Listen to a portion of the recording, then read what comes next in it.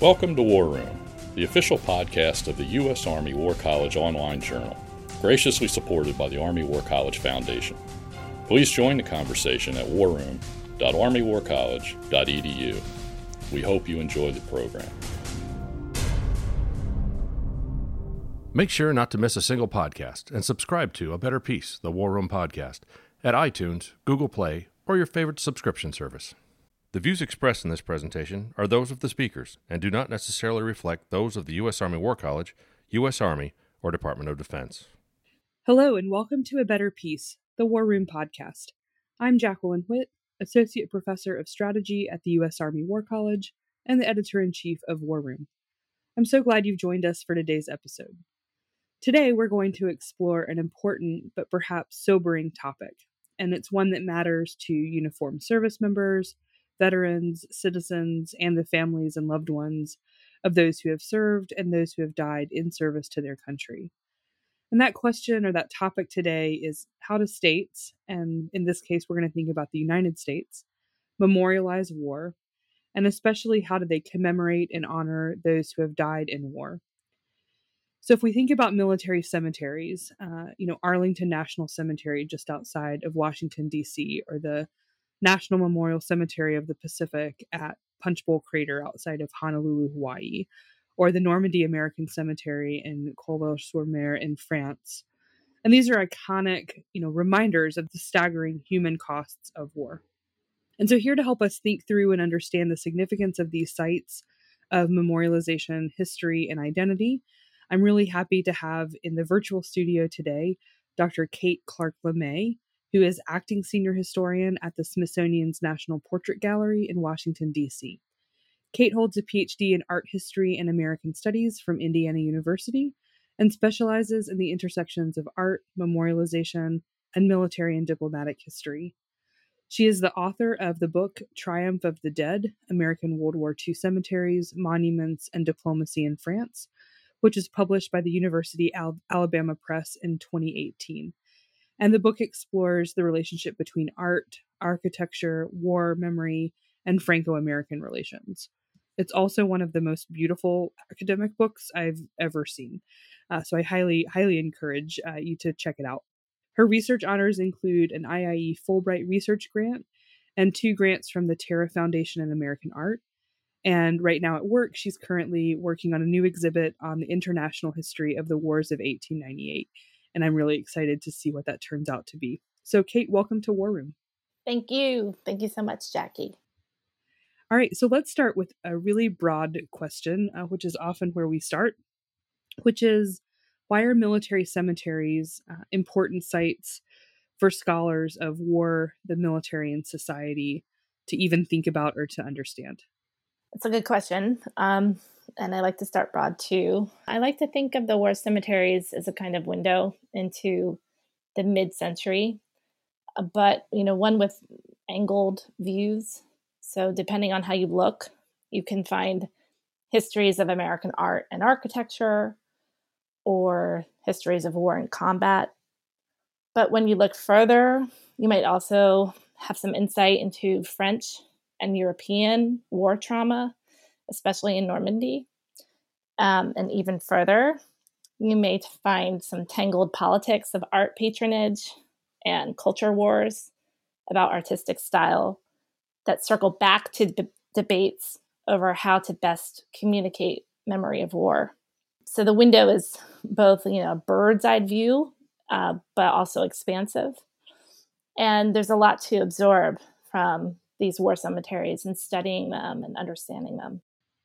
So from a scholarly point of view then, as an academic, how do you get started when you're thinking about war memorialization and the role cemeteries play? Like, what would be your entry point in?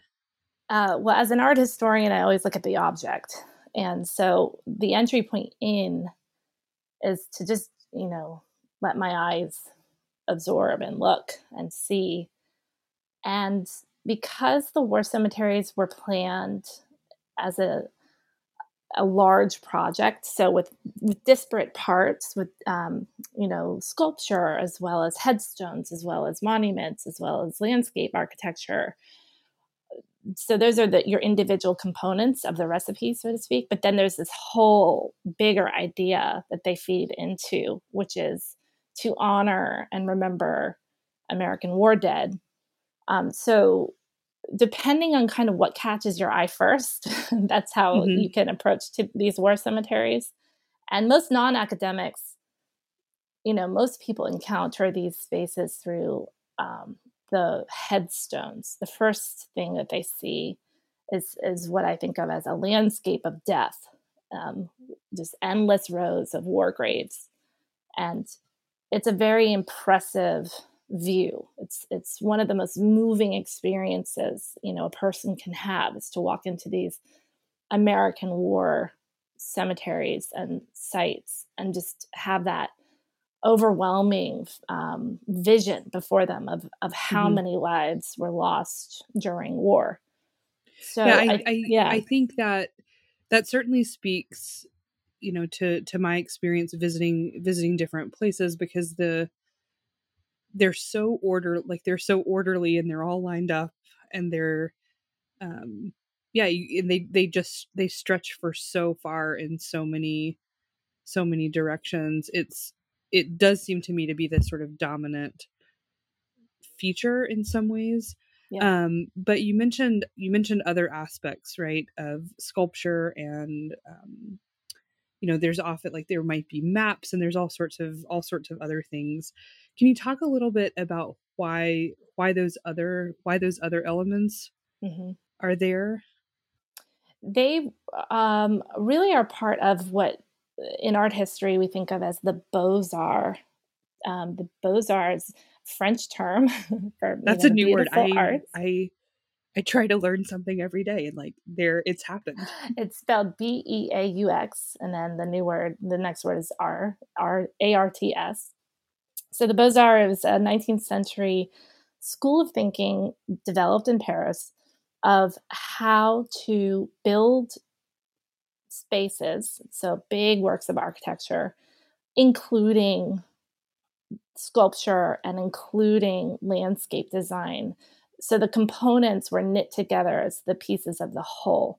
And the cemeteries emerge from this line of training.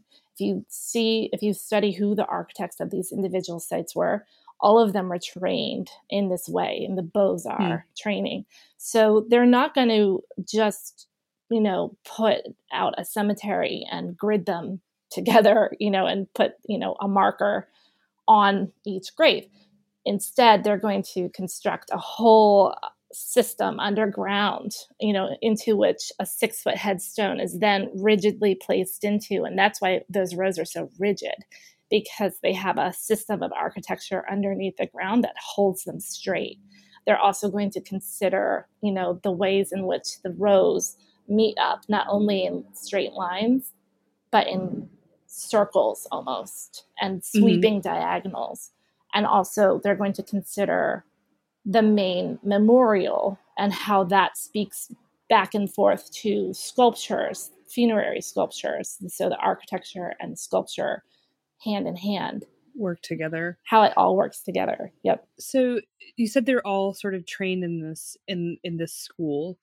Can you tell us a little more about who who's making these plans for American cemeteries overseas? They were the very close knit group of men, mostly male architects, that emerged out of Penn, the University of Pennsylvania School of Architecture, and were taught by a leading architect named Paul Cray. And also, he was French, so he trained in Paris, right? So there's a bit of a direct line of a very interrelated group. And they were part of the same kinds of clubs, like the National Sculpture Society in New York, the Century Club in New York. They were part of a group that, to borrow a phrase, sort of this good old boys club, if you will. And it was hard to get this job, actually. And so this is where if you dig into the history of the American war cemeteries, and see who they were hiring, then you can start to see how certain types of style was preferred over others. And so certain architects got the job over others. And all of this, of course, was organized by the American Battle Monuments Commission, the ABMC, which is in existence to this day. And that's the smallest agency of the executive branch of the federal government.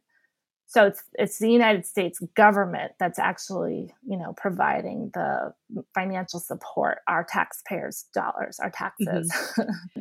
And the American Battle Monuments Commission is then the people who constitute it are making choices about who to hire as the architects, who to hire as the planners, which then results in these, like, in the manifestation of specific ideas and specific ways of thinking in the real world. But they weren't going to hire just anybody. That's the catch. Mm-hmm.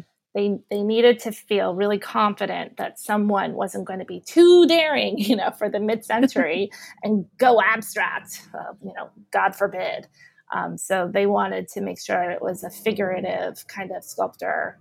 Mm-hmm. So they themselves have ideas about what war cemeteries and war memorials should be. Yeah. And then go and find the people who can execute that sort of idea and that vision. When were the American war cemeteries, especially in Europe, we were talking about mid-century, are they all built at about the same time? Oddly enough, yes, in a weird way. Because the war cemeteries overseas began after World War I. So the ABMC, becomes a group and is activated in 1924. And this is, some years after World War I ends. So it took some pivoting and some organizing to figure out, the best approach to creating war cemeteries for the United States in Europe. But they finally did. And so they started to activate the U.S. approach to war memory in 1924. But these sites actually didn't get constructed until 1936. So 1924, 1936. And then, of course, World War II happens. And by this time around, the ABMC had figured a lot of things out. And so they were able to move more quickly after the war. But the war cemeteries designs didn't start until 1948. And then the construction didn't actually start until 1952. And it was completed by 1956. So you're looking at cemeteries that were conceived in the late 40s, or in the late 20s and early 30s. And when I talk about the mid-century, that's what I'm referring to. And so the two groups, the World War I cemeteries and the World War II cemeteries, are very similar, actually, if you break them down to design, because they were made basically in the same period. At roughly the same time. Right. So here comes one of the random questions that just popped into my head. So we often think of burial and an interment, right, as happening close to death. Right, where people are buried soon after they die. Here we obviously have a big gap of years. Yes. Between the battle and the combat that takes place, soldiers dying, and the construction of these cemeteries and the burial sites and memorials. What happens in the interim between, say, a war and the dedication or the finalization of the cemetery? I can only really speak to these two specific cases, so the World Wars, and what happens is that the American Graves Registration Service, or the quartermaster, came through and, of course, buried the dead, not only American dead, but also the enemy, that of the enemy. So many times you'll find in the archival sources, photographs, aerial photographs of the German war cemetery and the American war cemetery, and they're separated by, 200 feet. And so the fallen soldier is properly taken care of and buried and identified, and that is very, very well tracked. The AGRS and quartermaster, had this incredible system that they had been working on since the Civil War to do that. So that system had been well perfected by the World Wars. What was new and different was this design, this high design of, very articulate spaces. And that took time. And so while these sites were being planned, to make room for the appropriate landscape designs. So things had to be, land had to be graded according to a certain degree, for drainage, all these technical concerns that Right. you don't even realize go into this. But you can imagine how bad it would be if things were to flood, say, in a cemetery. So it took years to do that. And in some cases, the temporary cemeteries were evacuated of the bodies, and then those coffins, which were sealed and airtight, to U.S. military standards, they remained above ground, covered by black tarp for years. And that was something that the U.S. Government was very sensitive about and did not want to publish photographs of these coffins that were stacked above the ground. Mm-hmm. It's really interesting to think about the different purposes of graves registration, of immediate burial, of the needs of families and all sorts of things, and then the impact that photographs of coffins lined up would have, and the difference between that and rows of headstones, right? Like that's a Yes. a pretty different image and a very different impact. What was interesting for me in my research it was to also look at the French experience of the temporary cemeteries. And so I did a deeper dive in France in my research because I had to limit, these cemeteries in some way to make it a little bit more feasible as a project. Mm-hmm. So I just focused on the ones in France, which were still 14 of them from World War I and World War II. And what came across in a very striking way was how invested the Norman French, especially, were in caretaking of the graves of the American war cemeteries while they were still temporary cemeteries. So there's actually, there's only 6 if you count the permanent cemetery outside of Paris in Suresnes. There was only 6 permanent cemeteries that we know today from World War II that it's in France. But originally there were, 32 sites. And so you can imagine all these little French villages that have these temporary American war cemeteries. And this is still during the era when travel and tourism hadn't yet revived in France. It was like a war-torn country. So the French were, I believe, and I argue that they were channeling some of their own war trauma through the caretaking of these American graves. Because if you think about it, often the French families in an area had lost their own person, but they didn't have a grave to tend to. Mm-hmm. So a lot of people had almost disappeared by proxy or yes, something. Exactly. And I found that so moving when I kind of put that together. I thought that was a really important part of the war cemetery's history. Mm-hmm. And I think you can still sort of feel that today. I had the privilege of being in Normandy at the 70th anniversary, and you can that connection between France and the United States is it's palpable, right? As you sort of come across the anniversaries of D-Day and some other things, and the pride with which the cemeteries are sort of understood, and the place that they have there still seems pretty clear. Yeah. I wonder if you have some thoughts about what we learn about the United States when we look at the way the U.S. has, approached the question of memorializing its war dead, especially in the 2 world wars that happen overseas, where the casualties are you know, for the Americans are quite high, not as high as other European combatants, of course. Um, but these are fallen soldiers and sailors and Marines and airmen who don't come home, right? Right. What do we learn about the United States from looking at these places? Well, I thought about this. I would say three things, come to mind immediately. One is that the U.S. is a very wealthy nation.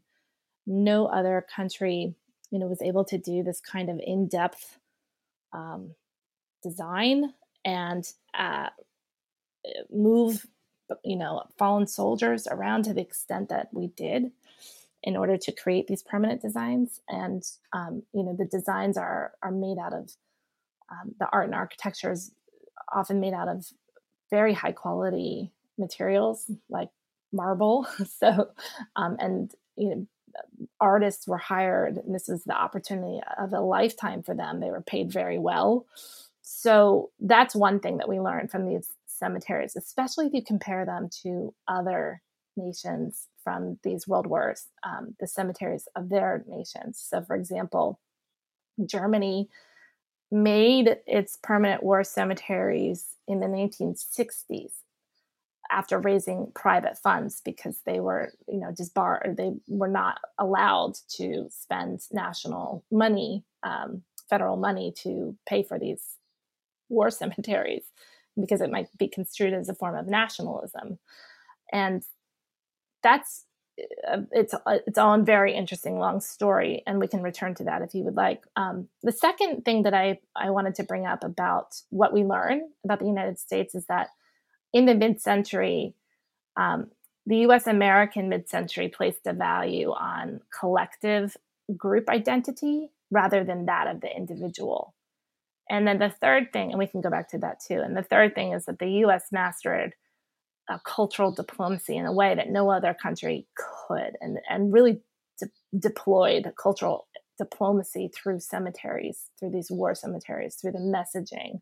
So, for example, after World War I, the demonstration of, hey, we were here too. Oh, and by the way, we're willing to sacrifice.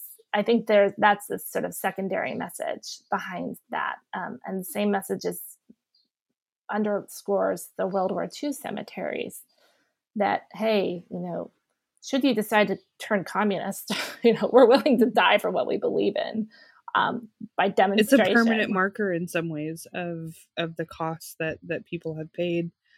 Of the cost that they paid, but also what we're willing to pay. Like, it's a little bit of an implied statement of power. Sure. You started the podcast by saying, as an art historian, you look first at the objects.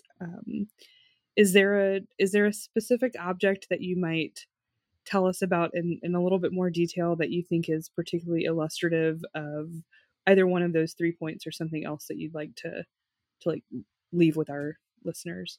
Sure. I mean, I think everyone can picture the headstone, right? So the headstone is either in the shape of the Latin cross or of the Star of David.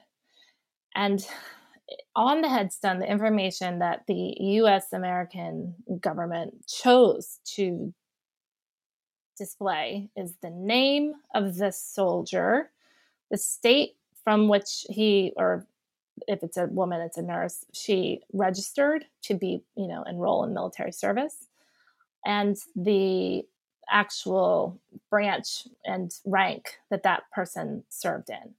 So if you think, okay, so there's a lot of information identifying this person. There's also the date of death.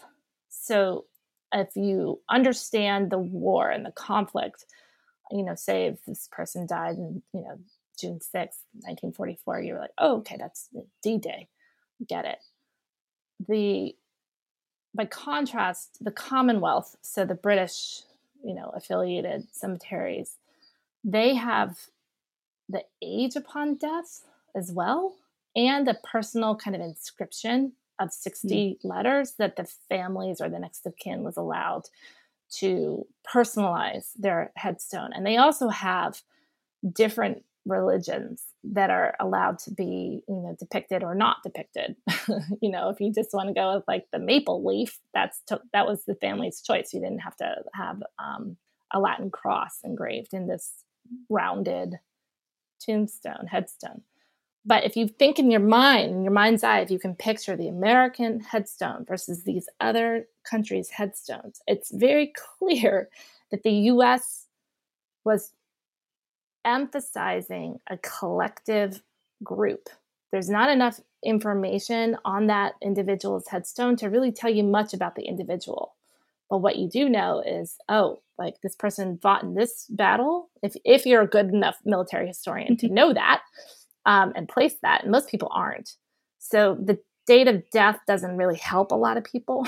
Or, like the branch and like, like if he was a signals officer, you can think about like telephones and communications, maybe spying, I don't know. So there's a lot of information that's kind of murky, right?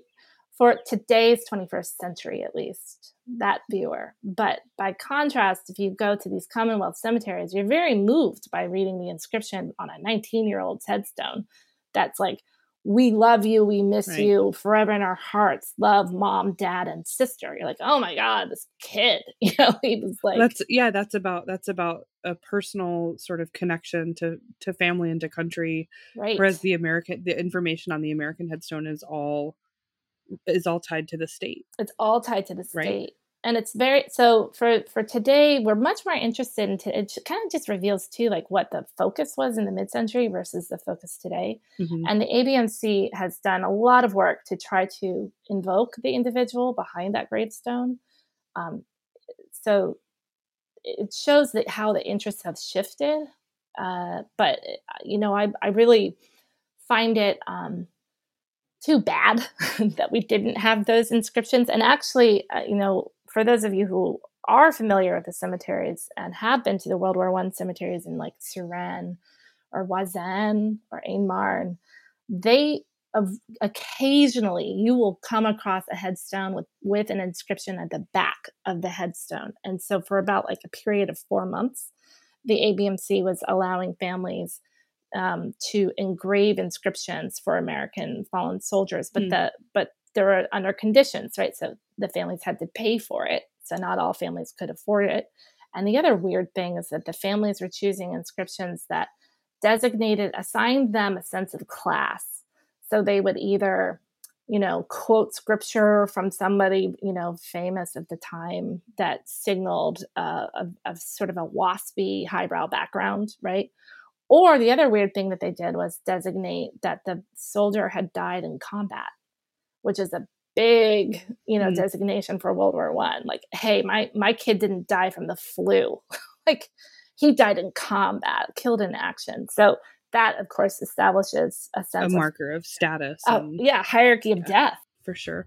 You've talked in a couple of places about things like religion or gender, which are categories that permeate our lives, but they also tell us complicated things about the times and places that we live in. How do things like race or religion or gender or class and politics, come into play in these spaces?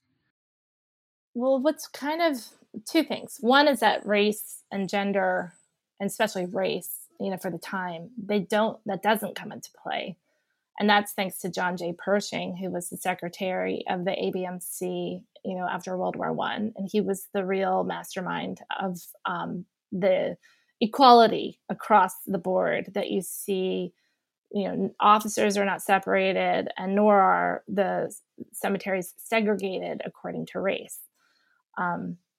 Women are less in the picture. I mean, they're also not segregated according to gender. So that's, but there weren't that many of them that, the families were the ones that chose to let their loved one remain in Europe. So many of those women were actually brought back.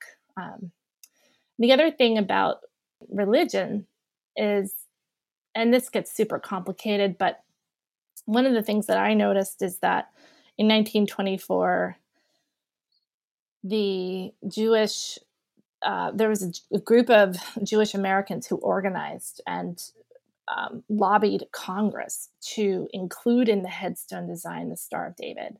And that demonstrates how well organized that group was at that time. And you don't see any other religion acknowledged except for Christianity and Jewish religions in the war cemeteries. So again, that kind of speaks to who had power in society at the time. But Native Americans or people of other faiths besides Christianity, they're all buried under a Latin cross. And I find that problematic today. In the mid-century, it wasn't. But that's one of the things that I think the ABMC is going to have to really address, especially if, it's a Japanese American, group from Hawaii that's buried in AP now. I would imagine that those families are uncomfortable with that grave marker, but I can't speak for them. But I would imagine that kind of thing comes up.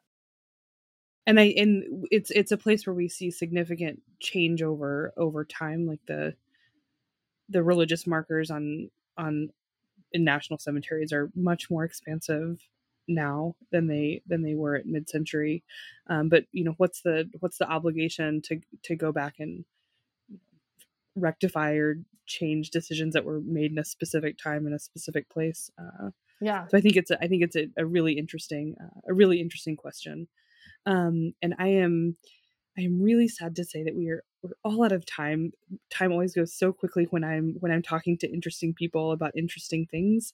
So as today's podcast comes to a close, I would like to thank Dr. Kate Clark LeMay once again for joining us today. And I'd like to thank all of our listeners out there as well. Please send us your comments on the podcast, on this one or others. And we'd also love to hear your suggestions or ideas for future topics as well. We're always interested in hearing from you. If you've not already done so, I hope you'll subscribe to War Room via our website, which will put updates and content directly in your inbox. And you can also subscribe to A Better Piece on the podcatcher of your choice. And if you would rate and review the podcast, that will certainly help other people find us as well. We'll look forward to having you all again with us soon. And until next time, from the War Room, I'm Jackie Witt. And that concludes our program. Thank you for listening. The views expressed in this podcast reflect those of the speakers and do not necessarily reflect the views, policies, or positions of the U.S. Army or the Department of Defense. Let us know what you think. Provide us your feedback, comments, or suggestions through our webpage at warroom.armywarcollege.edu. And have a great day.